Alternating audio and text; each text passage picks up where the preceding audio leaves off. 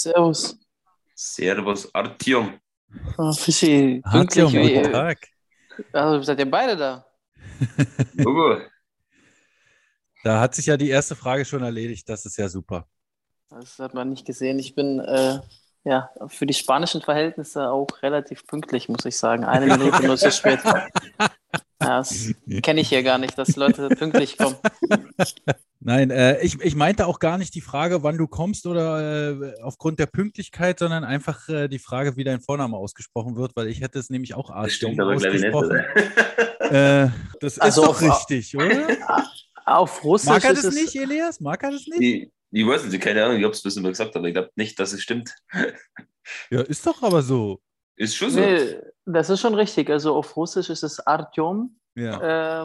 Auf Deutsch bricht man sich die Zunge, glaube ich, und da war es immer ganz einfach, hat man es bei Artem belassen.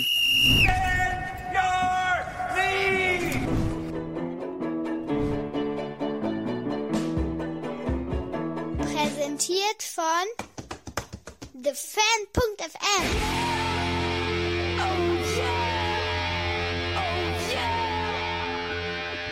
Einen wunderschönen guten Abend, guten Morgen, gute Nacht und guten Tag. Hier ist Band Your Knees, der Eishockey-Podcast mit dem Quatschkopf Daniel Goldstein. Und weil aktuell im Eishockey so viel los ist, dass eigentlich nur noch ganz, ganz wenige, ich denke da an Christoph Ulrich von den Shorthanded News, den absoluten Überblick behalten können, bekommt ihr heute eine eher zeitlose Folge auf die Ohren. Ein lang gehegter Traum von mir wird endlich wahr. Ich spreche mit zwei Spielern aus der IEHL oder IEHL, der Israel Elite Hockey League. Zumindest haben die in der vergangenen Saison dort gespielt. Seit gut 35 Jahren bin ich nämlich inzwischen tatsächlich schon Eishockey-Fan. Seit 25 Jahren, so ungefähr, habe ich jetzt mal geschätzt, verfolge ich auch so ein bisschen das Eishockey in Israel. Zumindest die Nationalmannschaft. Mit dem Ligabetrieb ist es immer ein bisschen schwieriger gewesen.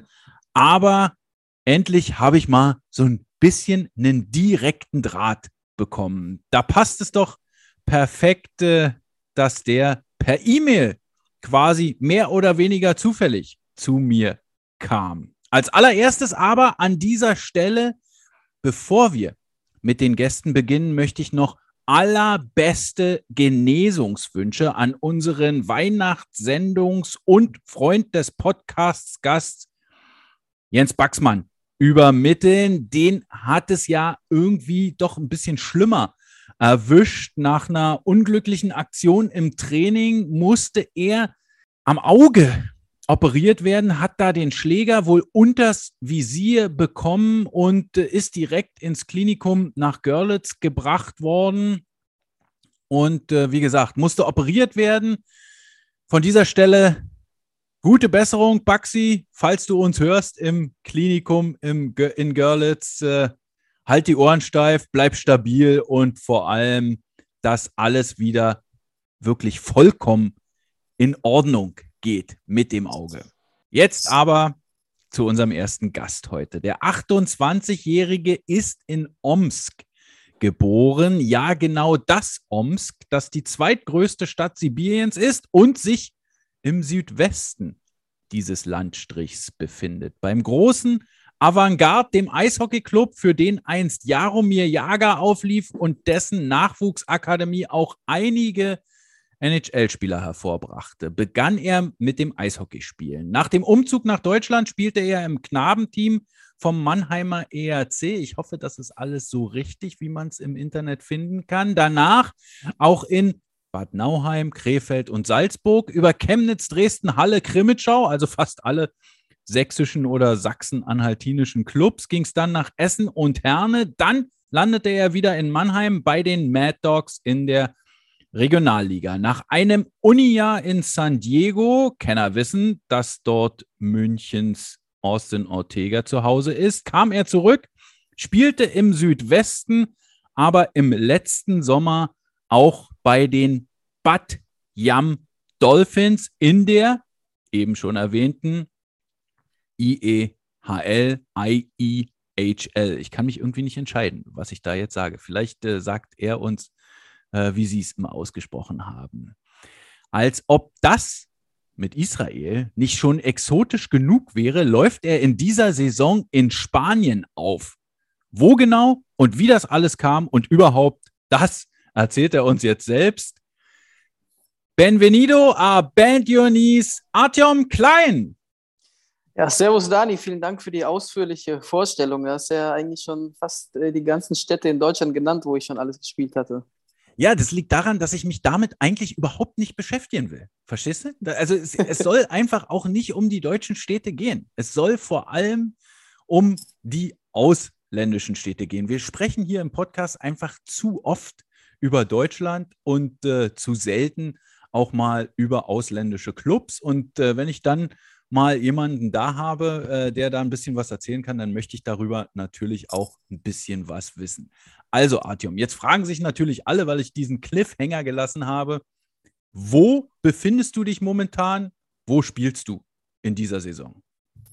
Ja, ich befinde mich momentan jetzt in Barcelona und spiele dann logischerweise auch für den FC Barcelona in der ersten spanischen Eishockey-Liga. Ja, logischerweise. Es klingt ja erstmal schon mal gut. Als ich hier so zu Hause erzählt habe, dass ich heute Abend mit jemandem spreche, der für den FC Barcelona spielt, da haben mich große Augen angeguckt. Was? Die haben auch eine Eishockey-Abteilung? Nun muss ich zugeben, ich war schon mal in Barcelona zu einem Eishockey-Meeting. Deshalb ist mir das gar nicht so fremd. Und es gibt auch einen recht hohen spanischen Funktionär in der IIHF, der hat auch sogar schon mal als Supervisor ein Spiel in Berlin in der Champions Hockey League in der damaligen Ausgabe 2008, 2009 beaufsichtigt. Also ich kenne mich so ein bisschen aus damit, aber ich glaube, du musst noch mal so ein bisschen was über den FC Barcelona und die spanische Liga uns erzählen. Ja, das kann ich sehr gerne machen. Also über den Funktionär kann ich ja nichts erzählen. Ich weiß ehrlich gesagt nicht, wer das sein sollte. Frankie González heißt der, glaube ich. Frankie González hat mich auch ein bisschen überrascht. Die Info hätte ich jetzt auch nicht gedacht. Ja, siehst du? Zum Eishockey selbst, klar, das hört sich relativ cool an. FC Barcelona, da staunen natürlich immer alle. Selbst wenn ich das jetzt hier in Barcelona jemandem auf der Straße erzählen würde, der wird mir das gar nicht glauben. Also die Leute hier, klar, wissen sicherlich Menschen, dass es eine Eishockey-Abteilung gibt, aber das läuft natürlich schon unter dem Radar. Insgesamt, wir haben in den Spielen so, sage ich mal, 400-500 Zuschauer. In den Playoffs soll man anscheinend dann 1000 kratzen. Also ein bisschen was ist los. Nichtsdestotrotz kann man das natürlich jetzt nicht mit der DL oder sonst höheren Ligen in Europa vergleichen. Okay, jetzt musst du uns auch noch erzählen, wie du überhaupt dahin gekommen bist, dass du für die spielst. Ich nehme mal ganz stark an, du bist kein Eishockey-Profi, der in Spanien mit dem Eishockey sein Geld verdienen kann. Nein, bin ich tatsächlich nicht. Wir haben definitiv einige Jungs hier in der Liga, die das professionell ausüben. Das weiß ich nicht, ob das, sage ich mal so, zukunftsorientiert ist, in Spanien Eishockey-Profi zu sein. Nichtsdestotrotz, bei mir war das so, dass ich ja im letzten Jahr im Sommer mein Studium abgeschlossen hatte. Und dementsprechend habe ich... Das geht hier gar nicht. Ja? Also Hörerinnen und Hörer unseres Podcasts wissen, wenn über Studium gesprochen wird, dann ein bisschen detaillierter bitte. Was hast du studiert und was war dann dein Abschluss da? Also ich habe in Mannheim an der Universität Mannheim BWL studiert. Jetzt fassen sich wahrscheinlich viele an den Kopf und sagen, oh, BWL, jeder macht das ja. Nee, das Schlimme ist eher Mannheim, nicht BWL. Eher Mannheim. Ja. Kann man... als Berliner muss ich das sagen, verstehst du? Ja, ich glaube, die haben letztes Wochenende gespielt, oder war das nicht gestern 3-2 für Mannheim? Ich habe überhaupt nichts mitbekommen, tut mir leid. Ja, ich glaube, die Info ist wohl nur nach Spanien wahrscheinlich angekommen. Ja. Ja, genau. Also okay. Ich komme aus Mannheim. Wir haben eine ganz gute Universität in Mannheim, deswegen bin ich dann damals zurück. Auch schön gelegen, direkt neben dem Friedrichspark. Genau, neben dem Friedrichspark, also wirklich eine schöne Location. Friedrichspark wird jetzt leider abgerissen, da wird die Uni ein neues Gebäude bauen. Genau, habe da BWL studiert in Mannheim, habe es dann im letzten Sommer abgeschlossen mit Bachelorabschluss. Und dann habe ich mir natürlich überlegt, was würde ich gerne machen. Und ich wollte, sage ich mal, beruflich ins Ausland gehen, um ja erstmal hier auch Erfahrungen zu sammeln. Ich glaube, das ist ganz cool und liest sich auch ganz gut, wenn man ins Ausland geht, wenn man ja auf Englisch oder auch vielleicht auf anderen Sprachen schon mal berufliche Erfahrungen gesammelt hat. Und dann hat sich das so ergeben, dass ich nach Barcelona gehen konnte, für ein ja, weltbekanntes Technologieunternehmen arbeiten konnte. Und die Gelegenheit habe ich dann schon genutzt. Und dann konnte ich es ja auch mit Eishockey verbinden. Also ich habe es schon ein bisschen in meinem Hinterkopf gehabt, dass ich gerne neben dem Beruf immer noch Eishockey spielen würde. Mit 28 würde ich schon ungern aufhören. Ich glaube schon, dass man da noch ein paar Jahre im Tank hat, auch wenn es nicht professionell ist. Und dann kam eigentlich alles so zusammen. Ja, ich habe eine Zusage beruflich bekommen, habe mich dann um Eishockey bemüht und dann hat es eigentlich alles gepasst und bin dann seit Mitte August hier in Barcelona. Okay, kurz noch, was deine Aufgabe bei dem, wenn du ihn nicht nennen möchtest, dann ist es auch in Ordnung, weltbekannten Technologieunternehmen ist. Und ist es dann wirklich so, dass du beim FC Barcelona angerufen hast und gefragt hast, hey, ich bin in der Stadt, braucht ihr noch einen? Die Position ist so, dass wir für die Expansion der Google-Produkte auf dem Dachmarkt, also Deutschland, Österreich und Schweiz, zuständig sind. Google-Produkte, wie stellt man sich das vor? Das kann Google Ads sein, das kann Google Cloud sein, also was jetzt, sage ich mal, Apple-Nutzer täglich nutzen, aber auch große Unternehmen in großen Umfängen benutzen. Und dann war das so, dass dieses Projekt hier in Barcelona basiert ist. Wir arbeiten trotzdem für den Dachmarkt, wie ich schon vorher genannt hatte. Und genau, also das ist so meine Aufgabe, die ich sage ich mal, hier mache. Und Eishockey-technisch war das so, da muss ich noch mal ein Jahr zurückgehen. Als ich jetzt noch in der Regionalliga gespielt hatte, das war die Saison 2021, wurde sie leider abgebrochen. Ja. Und zu dem Zeitpunkt habe ich ja noch studiert und da wurde auch alles auf Online geschaltet, weil man auch nicht mehr in die Uni gehen konnte.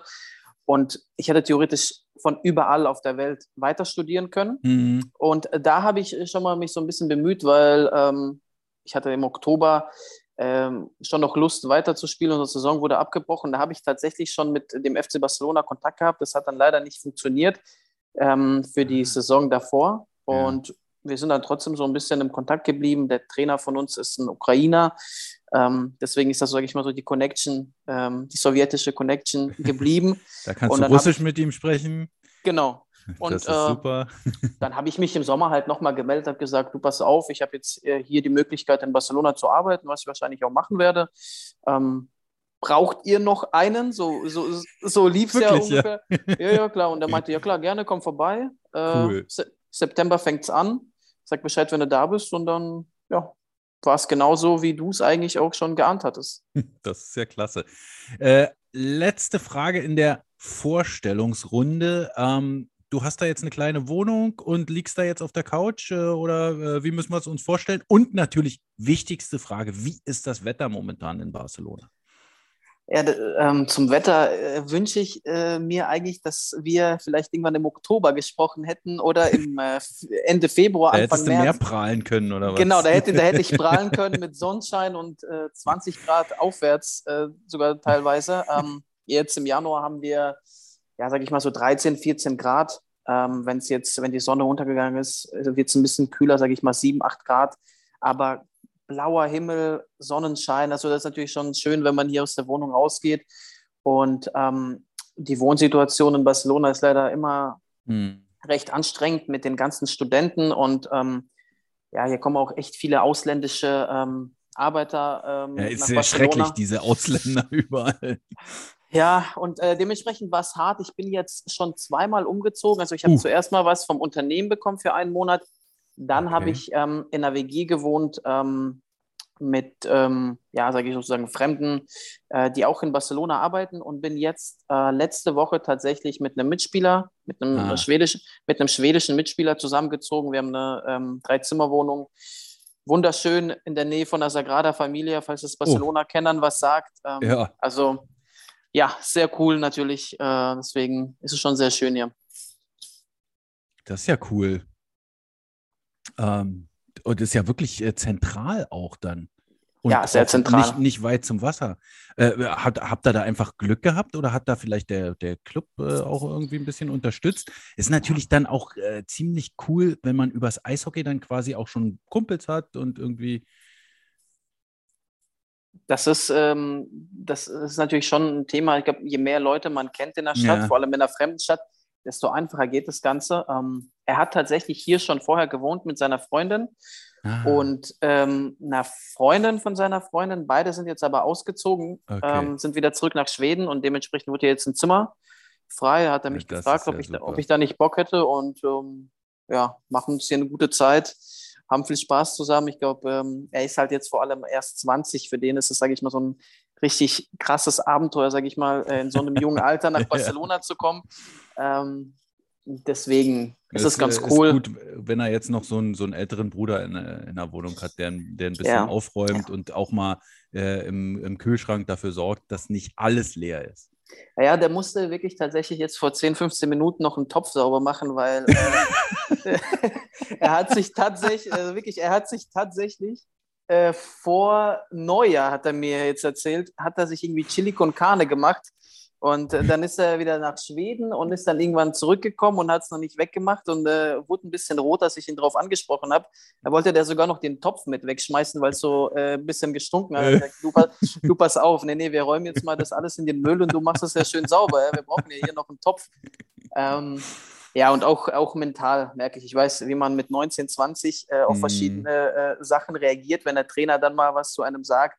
Klar sind wir hier in Spanien und nicht in einer extrem Profiliga, sage ich mal, aber der Junge macht sich schon immer Gedanken. Ja. Deswegen hast du schon recht. Ich bin da schon, sage ich mal, der größere Bruder hier für ihn. Das ist ja super. So, jetzt aber müssen wir zu unserem zweiten Gast kommen. Der hat lange genug gewartet. Und er ist noch gar nicht so alt, der ist auch erst 21, ist in Anger, das liegt im Landkreis Berchtesgadener Land, geboren. Er wird uns gleich nochmal sagen, wo genau er denn herkommt. Man weiß ja immer nicht in diesen bayerischen Städten, wo dann da die Krankenhäuser stehen und wo eigentlich die Menschen aufwachsen. Zumindest haben wir da auch hier im Podcast ja zum Beispiel mit Markt Oberdorf und Kaufbeuren schon einige Erfahrungen gemacht. Aber den Landkreis Berchtesgadener Land, den kennen wir natürlich auch und der ist ja auch sehr malerisch und sehr schön. Den meisten Teil seiner Eishockey-Ausbildung erhielt er aber beim ruhmreichen SC Rissersee in Garmisch-Partenkirchen. Ihr erinnert euch, das ist der Club von Buchi, Martin Buchwieser, der, ja, so lange ist es auch noch gar nicht her, hier zu Gast war.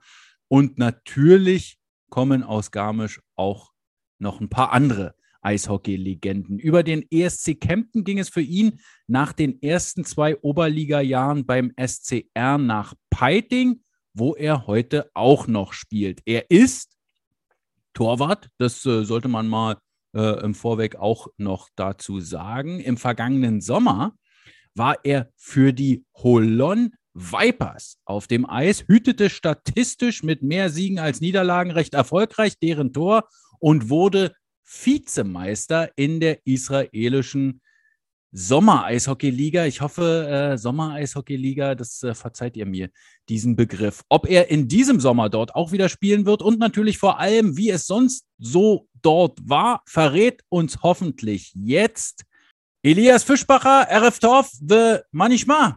Servus. Also mit dem Hebräisch habe ich es leider immer noch nicht so. Wir waren ja bloß 6 Wochen, oder ich war bloß 6 Wochen drüben. Ja, also Servus erst einmal. Elias, ich wollte dich nicht ins Schwitzen bringen, das ist vollkommen in Ordnung. Ich habe nur gesagt, guten Abend und wie geht's dir? Ja, also so ein bisschen habe ich es schon verstanden. Cool. Also, wie gesagt, Fischbacher Elias, bin eigentlich, also du hast meinen Geburtsort angesprochen, Anger geboren. Das ist, wenn man von München die Autobahn nach Salzburg fährt, so in der Nähe von Bad Reichenhall, ich glaube 30, 40 Kilometer entfernt, fahrt man Richtung Salzburg und dann links erkennt man das Dorf eigentlich ziemlich gut. Da ist eine richtig große, schöne Kirche. Und da bin ich eben geboren. Nicht im Krankenhaus, wie du es gesagt hast, sondern eine Hausgeburt. Oh. Ganz klassisch. Ist es klassisch, ja? Altdeutsch.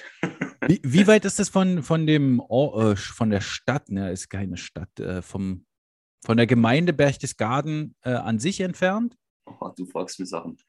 Also, Ja, jetzt mit dem Auto 10 Minuten oder? Na, da fast schon ein bisschen länger. Also ungefähr okay.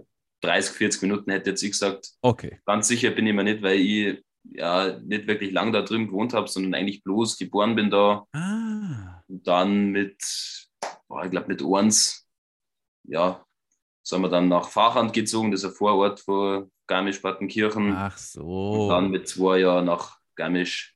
Na, und da bin ich dann aufgewachsen, habe meinen ganzen Nachwuchs da verbracht, meine ersten Schritte im Seniorenbereich da gemacht und jetzt bin ich eben in Peiting gelandet. Jetzt bist du in Peiting gelandet. Genau. Du bist auch jetzt gerade in Peiting? Nein, ich wohne immer nur daheim. Oder beziehungsweise in meinem Haus, wo ich aufgewachsen bin, habe ich jetzt meine eigene Wohnung und bin auch super zufrieden da. Ja, das ist ja natürlich das ist ja natürlich ein Luxus. Wie lange fährst du da immer nach Peiting zum Training? 45 Minuten. Oh, ist ja doch schon eine Strecke. Ja, man gewöhnt sich dran. Also, wo ich in Kempten gespielt habe, letztes Jahr, das war eine deutlich längere Strecke. Da waren es jeden Tag 100 Kilometer.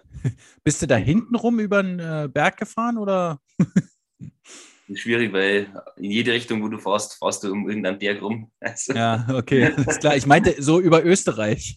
Ja, also nach Kempten bin ich über Österreich gefahren. Ja. Peiting jetzt nicht mehr, aber natürlich ist es auch jeden Tag ein bisschen eine Fahrerei, was mir gar nicht so stört, weil mein Teamkollege, der Frankenberg Christoph, wohnt auch hier und wir haben eine Fahrgemeinschaft und da können wir uns das super aufteilen. Also, das ist natürlich perfekt. Das ist perfekt. Wie ist es denn, jetzt hat Artyom schon über das Wetter in Barcelona gesprochen. Ich nehme mal an, ich bin aufs Wetter in Garmisch auch ähnlich neidisch, denn hier in Berlin, wo ich ja sitze, ist es wirklich grau und regnerisch seit ungefähr 3 Monaten. Ich habe gestern, glaube ich, mit Bayern telefoniert. Da war es auch sehr schön blau, Sonnenschein und viel Schnee. Also kann ich bestätigen, bis auf viel Schnee. Viel Schnee haben wir heuer bis jetzt noch nicht gehabt. Also, nein. Ja, also es ist ein bisschen Schnee noch da, aber hält sich in Grenzen. Aber es ist sonnig gewesen, kalte Temperaturen, was das Spielen auf dem See auch möglich gemacht hat und was ich auch das Wochenende gut ausgekostet habe. Nein. Natürlich. Oh, wart ihr da bei dem Hotel, da auf dem Rissersee? Auf dem Original Rissersee? Auf dem Original Rissersee war ich am Freitag, Samstag, dann haben wir nur einen See, Fliegersee war es da war jetzt am Sonntag. Also ziemlich gut ausgenutzt, sage ich mal. Wow, das ist ja cool.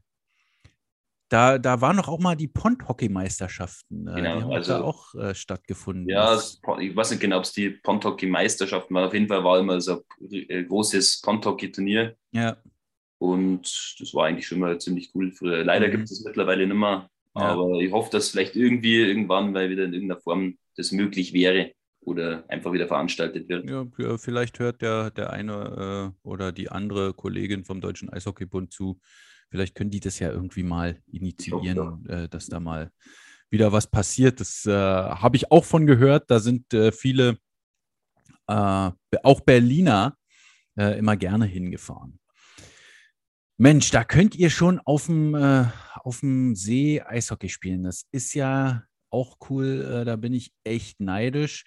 Und mit dem Schnee sieht es nicht so gut aus. Das heißt, Skifahren, ist es denn sowieso erlaubt für dich oder bist du gar nicht so ein Skifahrer? Ah, doch, also ich gehe schon sehr gern zum Skifahren. Es ist ganz normal erlaubt. Also da macht jetzt der Verein keine Vorgaben und es ist super möglich. Also wir haben jetzt nicht viel Schnee, aber durch Beschneiung und vorherige Schneefälle ist das eigentlich überhaupt kein Problem. Also okay. Kann ich auch bloß jedem empfehlen, kommt raus, kommt zum Skifahren. Also ich muss auch sagen, ich bin ja so ein Langlauf-Fan und bin tatsächlich einmal in meinem Leben in Garmisch auch schon mal auf der Loipe gewesen, da direkt vor der Skisprungschanze lang gefahren. Es war herrlich. Ja. Wirklich herrlich. Ich habe dann die Loipe, glaube ich, sogar zweimal durchkreuzt, weil es einfach so schön war. Ich konnte gar nicht aufhören. Bin da, glaube ich, irgendwie 12 Kilometer gefahren. Das war wirklich cool. Ist auch immer noch möglich, gerade momentan. Trotz der geringeren Schneelage ist okay, das ist gut. Also. Das ist gut. Habt ihr vielleicht auch noch eine Ferienwohnung frei da bei euch im Haus? Momentan nicht. Haben wir mal gehabt, aber jetzt durch Umbaumaßnahmen, das haben wir jetzt leider keine mehr. Vielleicht ruft mir in 2-3 Jahren nochmal an, dann kann die Sache nochmal ganz anders ausschauen. Okay. Danke, Elias. Okay. Wir sollten vielleicht doch wieder zum Eishockey zurückkommen. Vielleicht können wir erstmal weil wir schon so viel über Barcelona jetzt auch gehört haben, nochmal mit Peiting anfangen. Elias, wie läuft es denn für den ECP in dieser Saison in der Oberliga Süd? Also ziemlich positiv. Wir sind leider mit mehreren Niederlagen gestartet und haben ein bisschen eine durchwachsene Vorbereitung gehabt, aber haben uns dann immer besser erfangen, haben einige große Vereine schon ärgern können, gute Spiele machen können und sind momentan ja eigentlich auf Playoff-Kurs. Jetzt haben wir leider gerade Corona-Unterbrechung, was ein bisschen schade ist.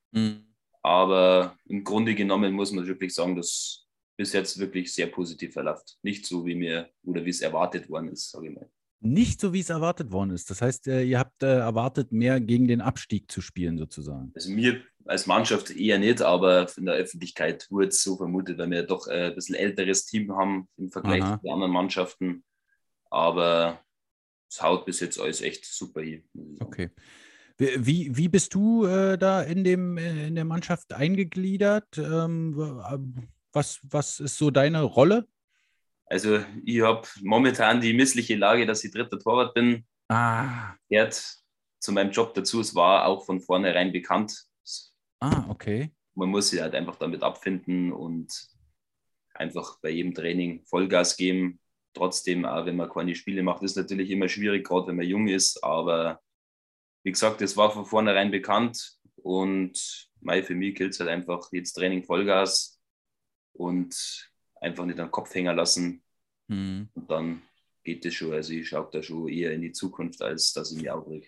Okay, alles klar. Das ist ja die Langmut oder den Langmut, die Geduld muss man auch erstmal haben, glaube ich. Das ist ja auch nicht so einfach. Aber wie du sagst, du hast ja noch ein bisschen Zeit und gerade bei Torhütern ist es ja auch so, dass die erst im Alter so richtig in Schwung kommen. Habt ihr denn da wenigstens einen Torwarttrainer oder dass dich die anderen Torhüter vielleicht ein bisschen mit unterstützen und dir auch ein paar Sachen zeigen, dass du ein bisschen vorwärts kommst? Also Torhüter-Trainer haben wir jetzt explizit keinen, aber ich sage, dass wir wirklich ein cooles Torhüter-Trio haben mit dem Hechenrieder Florian als Starter, der ja schon öfteren bester Torwart von der Oberliga geworden ist. Dahinter noch ein Marc Andreas, ein Hopfen, mit dem kommen wir auch super aus und wir ergänzen uns da eigentlich schon gut und jeder ist füreinander da. Also das funktioniert wirklich super. Wie ist es dann in der Oberliga? Macht ihr dann vielleicht auch mal zu dritt einfach so Übungen, holt euch so ein paar Schützen dazu und macht einfach so ein paar Torhüterübungen oder habt ihr da gar keine Zeit für, weil auch die Eiszeit so knapp ist? Eher weniger. Also wir haben auch relativ knappe Eiszeiten, weil wir sind alle berufstätig. Das darf man nicht vergessen. Wir sind jetzt keine Profimannschaft. Und ab und zu hast du halt nach dem Training vielleicht nur 10 Minuten Zeit, wobei dann oft die Zeit auch gerne mal zum Rebound spielen. Also jeder Eishockeyspieler kennt das Spiel eigentlich hergenommen wird. Ja. Aber wir haben schon... Das ist ja kein Torwarttraining. Ja, in gewissermaßen schon kann man es... Ja, ein bisschen schon, aber so richtig. Aber wir machen schon einmal, also es kommt einfach immer drauf an, wie viel Zeit man hat. Man macht schon auch hier und da mal Torhüterübungen. Also so ist jetzt nicht, dass wir gar nichts Torhüter-Spezifisches machen. Ja. Kommt halt je nachdem auf die Zeit drauf an. Jetzt hast du gerade schon gesagt, ihr seid alle berufstätig. Du denn auch? Ja, natürlich. Natürlich. Was machst du? Ich arbeite bei der Wildkaffee-Rösterei. Das ist auch eigentlich eine ziemlich nette Geschichte, weil wir eigentlich zu 50% aus Eishockeyspielern bestehen. Also mein Chef ist der Wild Leonhard, Den sollte man vielleicht auch. Wie bitte? Harty Wild ist dein Chef. Der kann doch gar kein Chef sein. Völlig. Den kann man doch aber nicht als Chef ernst nehmen, oder? Kann der da ernst sein? Der Harty, ich habe ihn 10 Jahre lang als Torwarttrainer gehabt und habe da schon einen gewissen Respekt hat man da schon immer gehabt. Darum ist das jetzt überhaupt kein Problem. Ich könnte mir jetzt keinen besseren Chef vorstellen. Der ist doch also auch so ein Mensch, den man einfach nur richtig gut leiden kann. Ja, also sehr zielgerichtet, sehr diszipliniert und ja, trotzdem kann man sich immer super unterhalten. Also bin super zufrieden. Wild, jetzt verstehe ich auch den Namensgag. Das ist ja verrückt. Okay, und da arbeitest du, hast du da eine Ausbildung für gemacht, oder? Na, also nicht direkt. Ich habe eine Ausbildung als Fremdsprachenkorrespondent gemacht für Französisch und für Englisch. Habe dann Corona-bedingt erst einmal keinen Job gefunden. Dann habe ich ziemlich lange an der Tankstelle gearbeitet, nebenbei. Okay. Und bin jetzt eben zum Harty gestoßen, den Sommer, also ziemlich kurz danach, wo ich in Israel gekommen bin, habe ich beim Harty angefangen. Genau. Aha. Das klingt nach einer total coolen Geschichte. Auf der anderen Seite bestätigt das auch irgendwie so ein bisschen meinen Eindruck, dass Garmisch auch so eine kleine Hipsterstadt ist, wenn es da so eine Kaffeerösterei gibt. Wir haben da damals in so einem Hotel geschlafen, Werdenfelserei oder so. Ja. Das war auch sehr, sehr modern. Ja gut, das ist ein ziemlich neues Gebäude. Ja. Also den Voreindruck, den nehme ich da jetzt mal. Also ich glaube, hipsterlastig sind wir jetzt da eher nicht. Ich wollte dich ja nur ein bisschen ärgern. Innovativ kann man sagen. Innovativ sind wir. Ja, okay, innovativ. Finde ich auch gut. Das ist wichtig. Gerade wenn man auch so durch die Fußgängerzone in Garmisch läuft und sich so die alten Häuser anguckt, da rechnet man halt nicht mit so viel Innovation.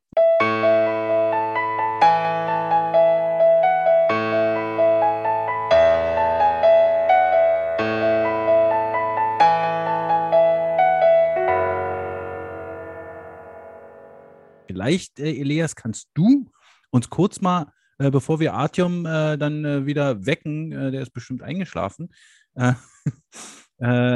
kurz erzählen, wie du überhaupt da nach Israel gekommen bist. Das ist eigentlich eine ziemlich lustige Geschichte auch wieder. Ein Kollege von mir, der hat mit dem Jonathan Reisinger, der war bei der Liga der Torhüter von Jerusalem. Aha. Der hat mit dem in Österreich, in St. Pölten zusammengespielt. Dann hat der Reisinger Jonathan, hat das auf Facebook teilt. Ein Kollege hat es mir geschickt, ich habe mich angemeldet und dann hat sie das halt einfach alles so in die Wege geleitet. Aber jetzt, warum schickt der Kollege es dir und warum meldet man sich so spontan an? Also, warum er es mir geschickt hat, das kann ich da ehrlich gesagt gar nicht so beantworten. Okay. Wahrscheinlich, ja, ich weiß es wirklich nicht. Also, einfach geschickt. Und ich habe mich angemeldet, weil ich in dem Zeitraum einfach Zeit gehabt habe. Ja. Und mir gedacht habe, ja, ein bisschen spielen, ein bisschen ein neues Land kennenlernen. Wieso nicht? Melde ich mich einfach mal auf gut Glück an. Es war natürlich auch schwierig zu sagen, ob das überhaupt stattfindet, weil die Corona-Situation ja dann doch relativ angespannt war. Und darum habe ich es dann einfach gemacht und dann bin ich eben da gelandet. Bloß nochmal, wir nehmen jetzt erstmal Artyom dazu. Es gab in der vergangenen Saison, wenn ich es richtig gesehen habe, 5 Teams oder 4 nur? 4, richtig? Da waren die Bat Yam Dolphins, der HC Tel Aviv, die Holland Vipers und die Jerusalem Capitals. Artyom, du hast du hast bei Bat Yam gespielt. Das waren eigentlich auch die Favoriten, oder? Das ist schwer zu sagen. Also Favorit war, glaube ich, wenn man so auf die Spielerliste geschaut hat, der HC Tel Aviv. Die haben auch dann auch die Meisterschaft gewonnen, obwohl die, glaube ich, in der Vorrunde Letzter waren. Ja. Ja, das ist halt wieder der Playoff-Mythos. Da haben die es geschafft, die Liga zu gewinnen, aber die waren in der Breite sehr gut aufgestellt. Unser Team wir haben einen ganz guten Torwart gehabt, haben dann auch 2, 3 Jungs gehabt, die, sage ich mal, ganz ordentliches Hockey spielen konnten. Aber das kann der Elias bestätigen, was die Breite anging in meinem Team. Da hat es leider ein bisschen gefehlt. Wir haben dann zum Teil 40, nicht mal 40, 50-jährige Verteidiger gehabt. Da kann man natürlich sehr einfach außenrum laufen. Also unser Team war nicht das Stärkste, sagen wir es mal so. Da lag viel auf deinen Schultern, deshalb bist du auch der, weiß ich nicht, Topscorer geworden, oder? In der ganzen Saison. Meisten Punkte, meisten Tore, meisten Vorlagen? Ja, persönlich lief es ganz gut in der Liga, klar, aber wir sind dann leider Letzter geworden. Das ist natürlich dann ein bisschen erdrückend gewesen. Ja. Aber klar, ja, da waren die Verhältnisse leider nicht so gleich verteilt bei uns im Team und haben dann leider auch nicht mehr so erfolgreich gespielt zum Ende. Wir waren, glaube ich, in der Hauptrunde, wurden wir Zweiter, hinter Holland tatsächlich. Ja. Und dann, als es in die Playoffs ging, dann haben wir leider ein bisschen nachgelassen. Kannst du kurz sagen, wie du überhaupt da hingekommen bist?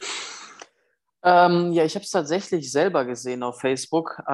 Ich habe jetzt, als ich neben dem Studium in Mannheim gespielt habe, in der Regionalliga, habe ich bei dem Team auch, sage ich mal, organisatorische Tasks übernommen, habe sozusagen auch Spieler aus Nordamerika für eine Saison verpflichten können und habe dann sonst, sage ich mal, so im Organisatorischen mitgeholfen und habe mir dadurch so ein bisschen so ein Eishockey-Netzwerk aufgebaut, über Facebook vor allem. Da gibt's ja wirklich so Spielerberater und allgemein Spieler wie Sand am Meer, die gerne, sage ich mal, dieses Abenteuer Europa machen wollen. Und dementsprechend hat das bei mir, glaube ich, jemand aus der Freundesliste geteilt. Ich habe es selber gesehen auf Facebook, habe dann noch mit den Veranstaltern geschrieben, wie es bei denen ausschaut und habe denen tatsächlich auch so ein bisschen mitgeholfen, indem ich auch Spieler recruited habe für die Liga in Israel und bin dann selber sozusagen auch dahin gekommen. Jetzt musst du mir auch sagen, hast du mit Israel vorher irgendwie Berührungspunkte gehabt? Nee, gar nichts, gar nichts. Also ich war noch nie dort. Weder kenne ich noch, sage ich mal, Leute, die aus Israel kommen. Jetzt natürlich schon, nachdem ich dort gespielt habe, aber davor eigentlich gar nichts. Gar nichts, so nur gehört, nur Positives gehört und deswegen hat es mich auch so gereizt. Elias, ich nehme an, bei dir ist es genauso gewesen. Nein, nicht einmal. Also mein Opa, der war evangelischer Pfarrer. Ja. Der war oft in Israel und kennt da einige, aber das hat eigentlich auf das Ganze gar keinen richtigen Einfluss gehabt, muss ich auch dazu sagen. Aber zumindest ist der auch schon mal in Israel gewesen und du hattest sozusagen nicht das Gefühl, da kann man nicht hin. Das haben ja manche Leute auch.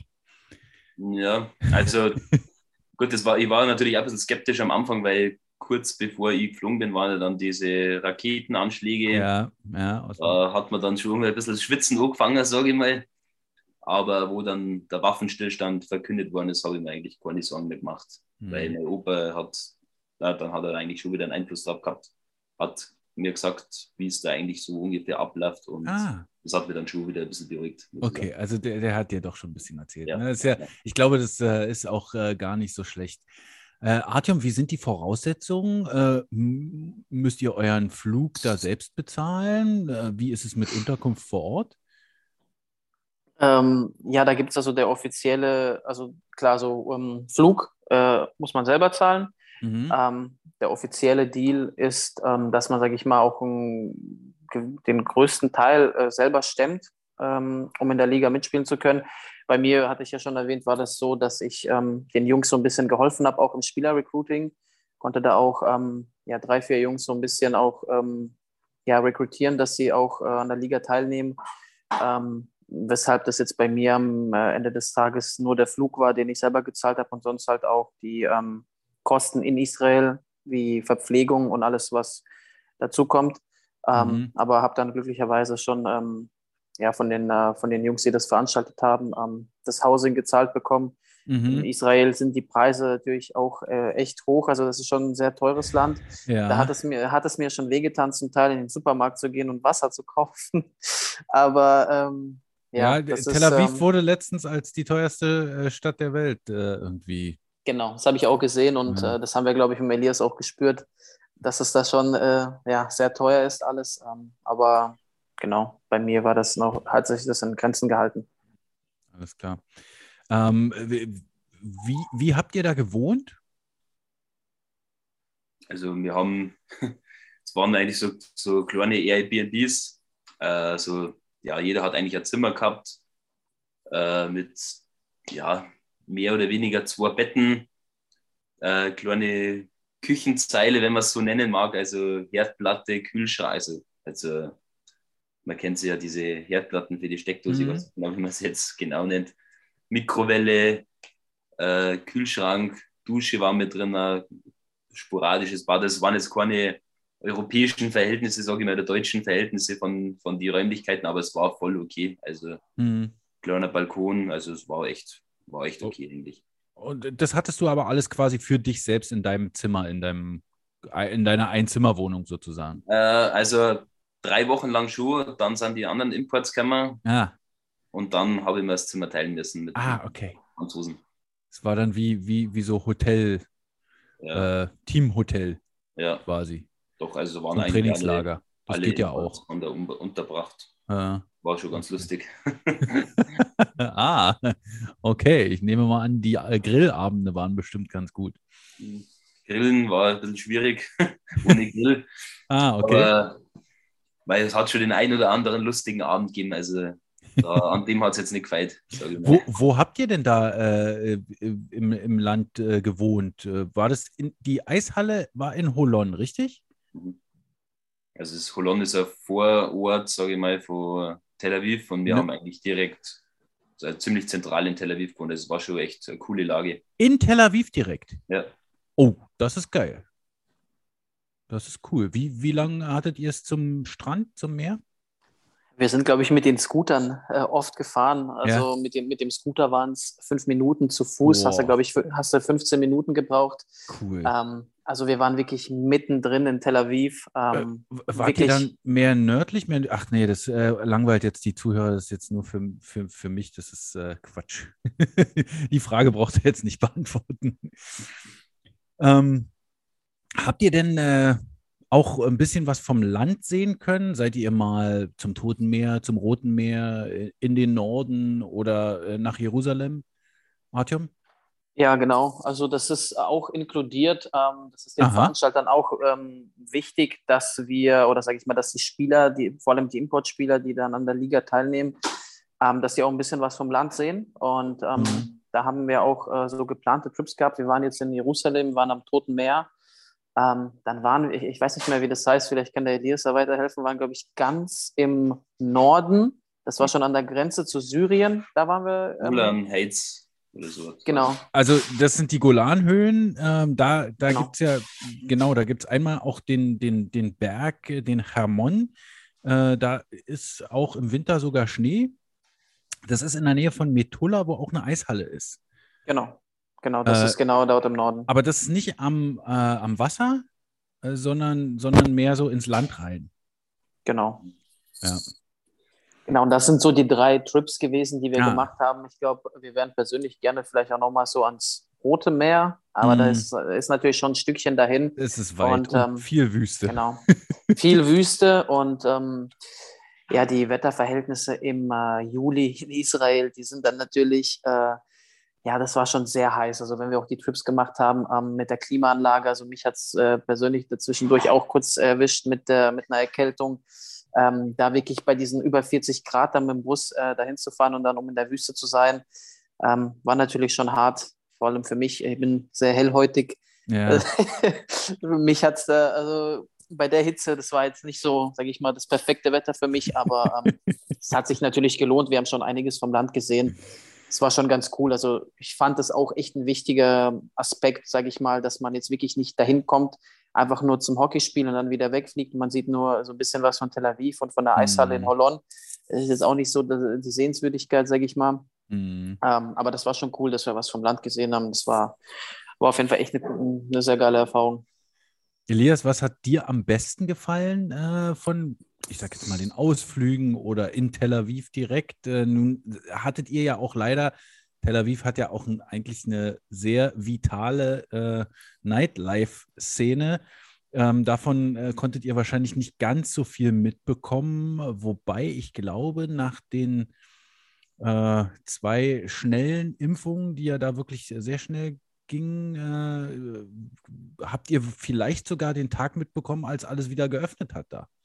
Also, eins kann ich sagen, vom Nightlife haben wir eigentlich ziemlich alles ausgekostet. Es war alles offen. Echt? Ja. Ich war sogar bei dem Pride-Event, da waren Oh, 200.000 Leute. da ist richtig viel los. Das habe ich auch schon mal erlebt, ja.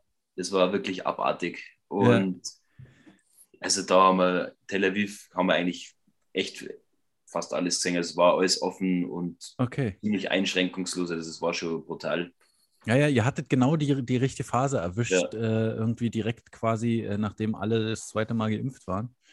Und war das auch so das Beste daran? Oder sagst du jetzt, Totes Meer, ich kann nicht so gut schwimmen, da oben liegen und nicht schwimmen zu müssen, ist das Beste? Also ich kann zwar normal schwimmen, sage ich mal, aber das Tote Meer war schon für mich ein ziemliches Highlight. Das hat mir echt brutal gefallen, das einfach mal zum Sehen. Ja. Es war brutal heiß, also ich glaube, es waren 43 Grad oder was. Also es war abartig. Aber das Erlebnis da in dem Meer wirklich zum Schwimmen, kann ich einfach gar nicht richtig beschreiben, weil es einfach echt richtig cool war. Also das war definitiv schon mein Highlight oder mein liebster Trip, sage ich mal. Ja, okay. Ja, jetzt ist die Frage, die Liga hat ja jetzt sogar aufgerüstet. Also ich finde, sie hat sogar richtig aufgerüstet. Ich habe jetzt gesehen, vor kurzem kam die Meldung, dass es ein 5. Team gibt, die Haifa Mariners.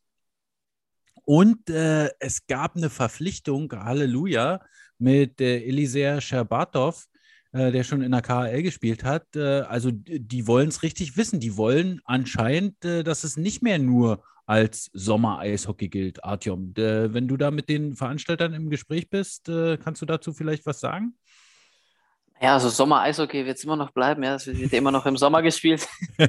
Eine professionelle Liga, glaube ich, ist es auch schwierig daraus zu machen. Also dafür sind die Voraussetzungen, glaube ich, in Israel allgemein nicht gegeben und vor allem im Sommer ist es auch sehr hart. Es ist jetzt natürlich auch so, dass man etwas mehr Planungssicherheit hat. Ja, wir hatten mit Covid, dann hatten wir die Raketenbeschüsse. Also da war alles immer so unsicher und da war es natürlich auch vor allem im ersten Jahr sehr hart, sage ich mal, sowas zu installieren. Jetzt hat die Liga natürlich ein paar Jungs gehabt wie uns, die, sage ich mal, das Ganze so nach außen tragen können, haben jetzt ein Jahr Zeit, sage ich mal, um die Liga für die nächste Saison vorzubereiten. Und der Elias Fischbacher ist ja, glaube ich, oft auch in Israel im Sommer, weil er ja auch Israeli ist im Prinzip. Ja. Und dementsprechend war das so wichtig für die Veranstalter, mit ihm, sage ich mal, Kontakt aufzunehmen. Der hat ja natürlich auch, also er ist ja, sage ich mal, so das Aushängeschild oder soll das sein, der das, sage ich mal, diese Liga verkörpert und um den herum wird das jetzt gebaut. Also er kriegt da natürlich eigentlich so alles gestellt, was man kriegen kann. Dafür muss er, sage ich mal, über Instagram, Facebook, die ganzen Kanäle, in denen er eigentlich aktiv ist, muss er, sage ich mal, so die Liga ein bisschen promoten und so erhofft man sich ein bisschen mehr Spieler an Land zu holen, vor allem ausländische Spieler. So hat man jetzt auch ein 5. Team, ein 6. Team ist auch noch im Gespräch für die kommende Saison. Genau, und ich glaube, es werden noch wirklich einige Jungs kommen, die, sage ich mal, höherklassig gespielt haben. Und das Niveau der Liga sollte auch deutlich besser sein, als es letzte Saison war. Vor allem auch, weil man jetzt auf einer großen Eisfläche spielt. In Holland haben wir eine Eisfläche gehabt, die ist nicht standardgemäß. Also es war so ein Mischmasch aus Kleinfeld und Großfeld, wie man sagen kann. Also wirklich eine kleine Fläche. Jetzt spielt man auf einer großen Fläche, die da auch in der Nähe ist von Tel Aviv. Und die ganze Organisation ist natürlich jetzt schon deutlich weiter, als es jetzt letzte Saison war. Okay, also es gibt jetzt eine größere Eishalle. Wann startet die Liga und seid ihr wieder dabei? Beziehungsweise wo können sich Spieler melden, die mitspielen wollen? Also die Liga soll Ich bin mir nicht sicher. Ich glaube, man will diese Saison im Juni starten oder Mitte Juni. Wir hatten jetzt letzte Saison, haben wir ja, glaube ich, knapp 3,5 Wochen gespielt. Jetzt will man das auf 6 Wochen ziehen, dass man, sage ich mal, zwischendurch auch trainiert. Wir hatten jetzt zum Beispiel keine Trainingseinheit mit unseren Teams. Haben so zum großen Teil ja nur gespielt, oder sage ich mal nicht zum großen Teil, sondern wir haben nur gespielt. Jetzt soll es natürlich so sein, dass auch Trainingseinheiten geplant werden können. Und die Liga soll ein bisschen mehr Spieler haben. Es sollen ordentliche Playoffs ausgespielt werden. Deswegen wird es auf 6 Wochen gestreckt. Ob wir dabei sind, also ich kann jetzt von mir aus sprechen.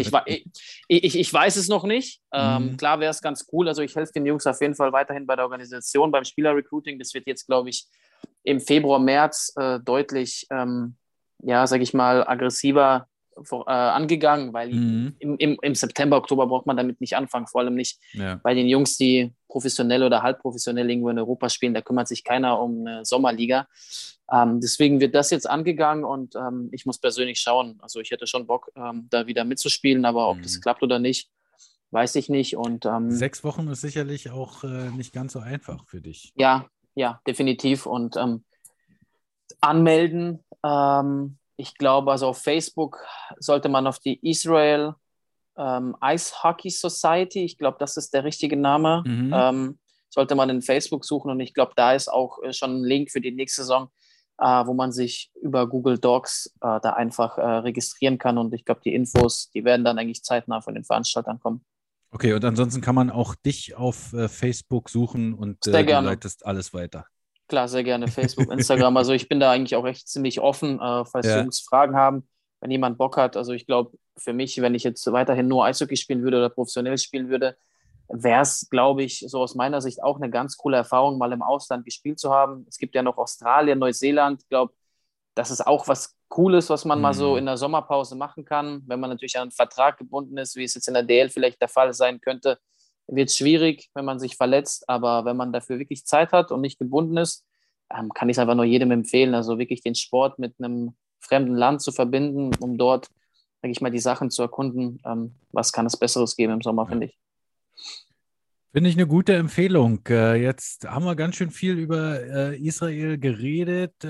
Ich glaube, viel mehr gibt es erstmal, zumindest über die Liga, nicht zu sagen. Und über die Nationalmannschaft kann man momentan natürlich auch relativ wenig sagen, weil die Turniere ja alle gestrichen wurden in der letzten Zeit und nicht stattfanden. Deshalb ist es schwierig zu sagen, zu sehen, wo die stehen. Es gab mal ganz gute Entwicklungen für die israelische Nationalmannschaft, aber dann gibt es auch immer wieder Rückschläge. Das hängt natürlich dann auch immer von einzelnen Spielern oder mehreren Spielern ab, je nachdem. Da müssen wir, glaube ich, gucken, wenn es wieder losgeht. Und natürlich werde ich euch damit dann irgendwie auch wieder auf den Geist gehen.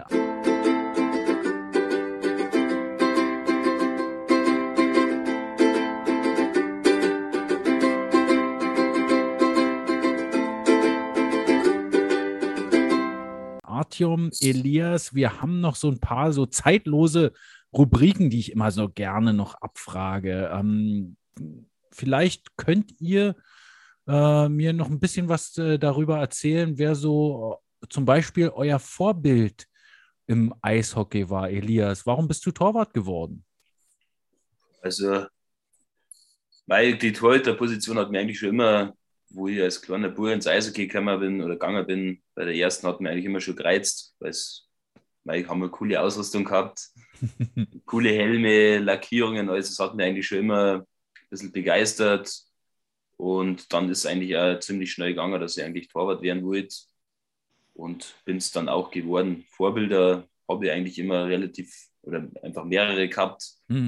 Generell geprägt hat sie eigentlich immer der Wildhati, weil er eben ewig lang mein Torhüter-Trainer war. Klar. Jetzt geschäftlich ist er einfach auch ein super Vorbild. Und das ist, sage ich jetzt mal, ein gutes Allround-Paket, wo ich immer sage, da kann man sich einfach viel abschauen.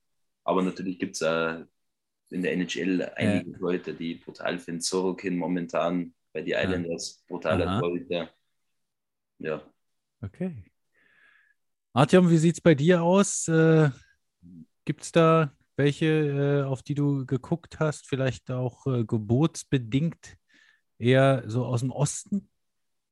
Ja, eher Geburtsland, also wirklich nicht stadtmäßig, sondern Geburtslandbedingt, Entschuldigung. Geburtslandbedingt auf jeden Fall. Also ich war und bin eigentlich echt immer noch ein großer Alexander Ovechkin-Fan. Mhm. Auch wenn meine Spielweise, glaube ich, eine komplett andere ist, habe ich es eigentlich immer sehr gefeiert, wie er gespielt hat. Und er ist ja Ja. jetzt wirklich diese Saison, wenn man sieht, auch Wahnsinn. unglaublich. Ja. Und ich glaube, das ist so, wenn du jetzt, sage ich mal, aus Russland bist, guckst du natürlich auch schon so auf die russischen Jungs. Und ich glaube, als er damals in die Liga gekommen ist, war ich, glaube ich, so vielleicht 11, 12 Jahre alt. Und der hat ja dann von Anfang an, sage ich mal, mit dominiert. Und das war also er und die Washington Capitals, das war so Eishockey-mäßig, sage ich mal. Ja. Mein Vorbild, also ist auch mein Lieblingsteam, habe auch wirklich echt mich enorm gefreut, als sie dann auch den Stanley Cup gewonnen haben. 2018 war das, glaube ich. Klar, mit der Zeit, wenn man älter wird, wenn man so ein bisschen mehr Verständnis für Spiel hat, hat sich schon entwickelt, dass ich dann, sage ich mal, Leute wie Sidney Crosby, Nikita Kucherov, also fand ich wirklich unglaubliche Hockeyspieler, die, sage ich mal, wirklich besonders Sidney Crosby, diese Komplettheit mitbringt als Eishockeyspieler. Das ist natürlich schon cool zu sehen, auch als Führungsperson. Dementsprechend sind das so, sage ich mal, so die Basic-Eishockeyspieler, die wahrscheinlich von den meisten Jungs so in unserem Alter als sage ich mal, Vorbilder genannt werden. Aber ja, mit den Jungs bin ich aufgewachsen, mit dieser Crosby-Ovechkin-Ära. Und deswegen waren das, sage ich mal, auch so die prägenden Hockey-Jungs, als ich jung war.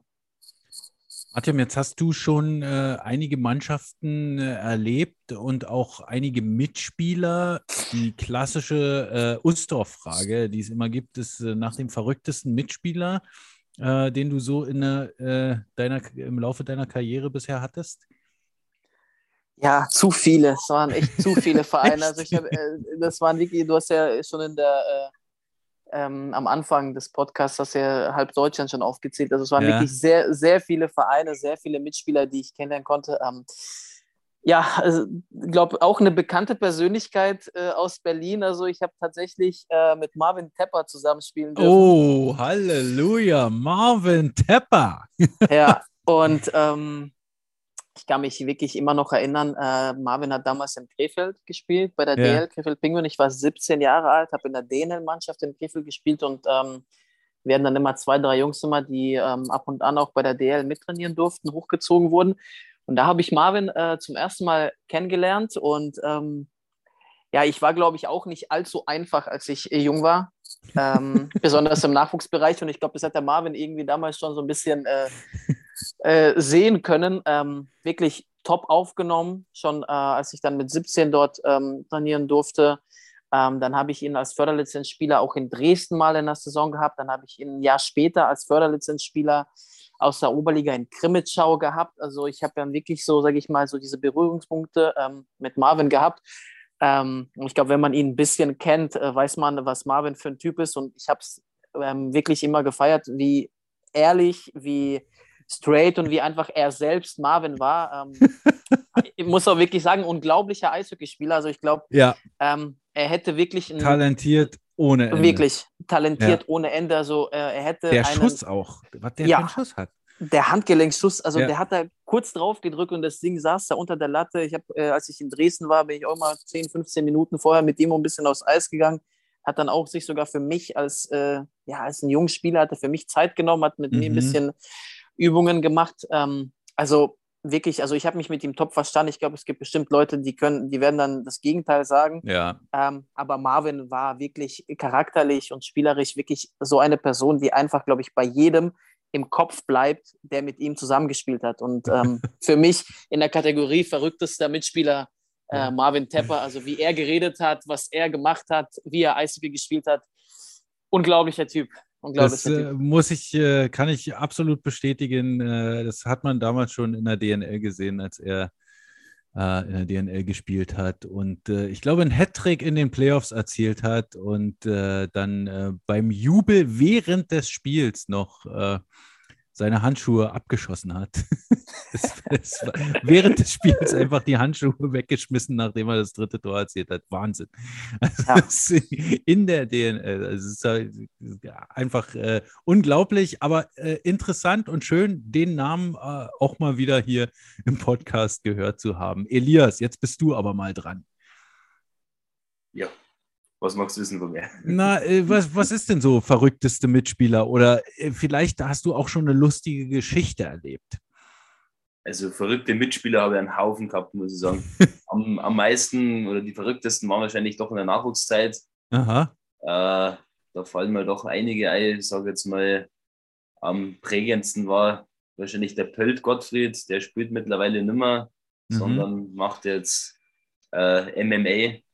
Also, Ach, ja, Mixed Martial Arts. Genau, also kann man sich schon mal ungefähr vorstellen, wie der Spielstil war. Also brutaler Schläger, brutale Bomben hat er gefahren.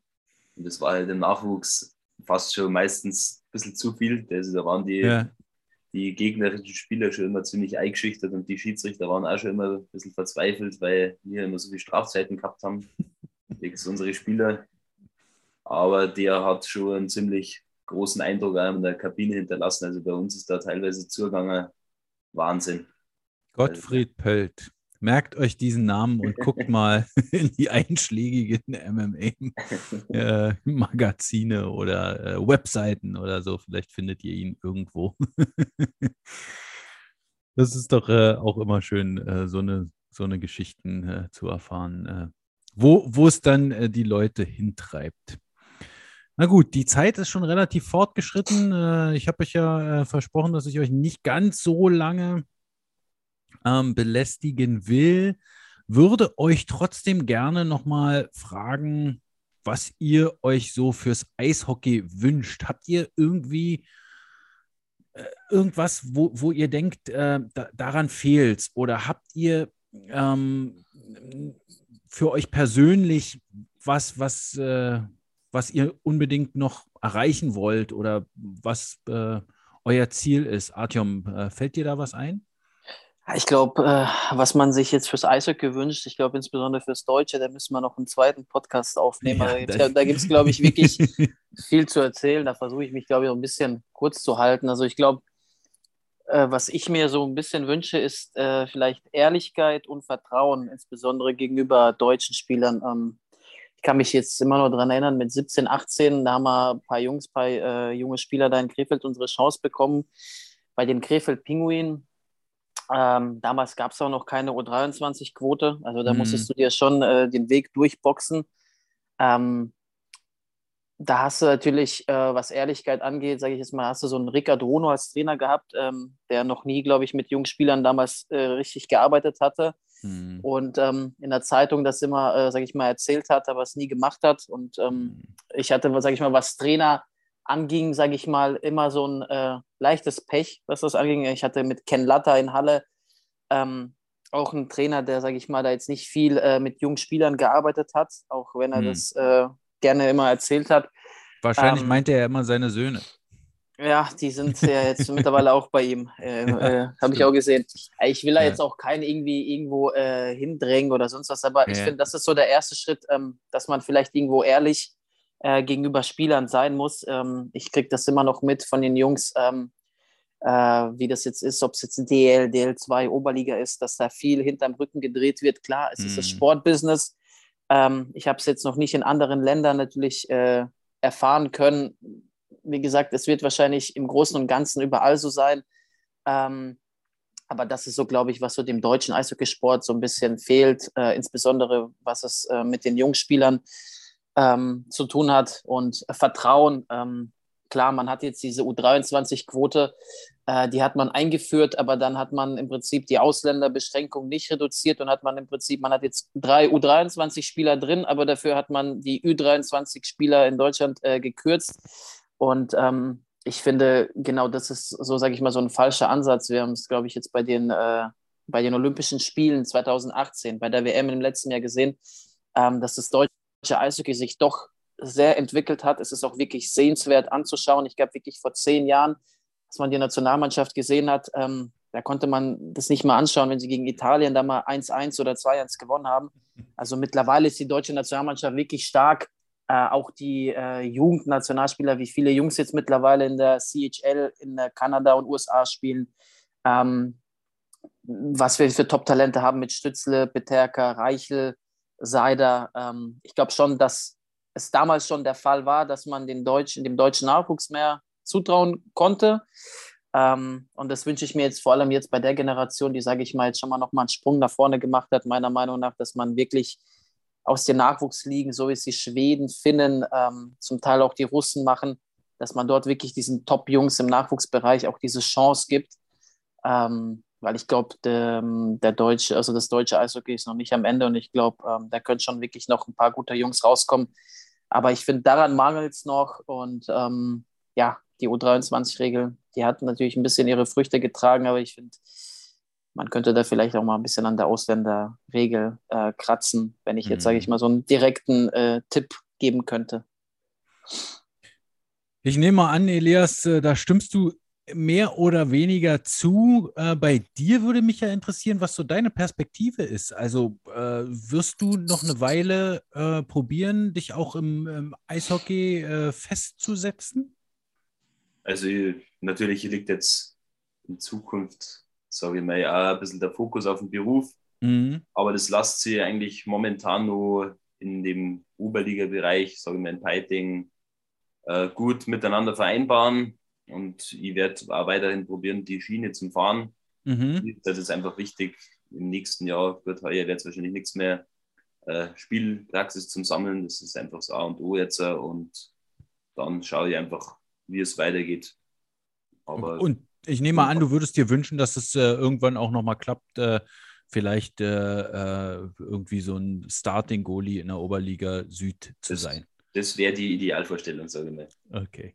Der Elias ist ja schon Starting Goalie in der IEHL, von daher ist es der nächste Schritt sicherlich, Starting Goalie in der Oberliga zu werden. Von den Holon Vipers zum EC Peiting. Wahnsinn.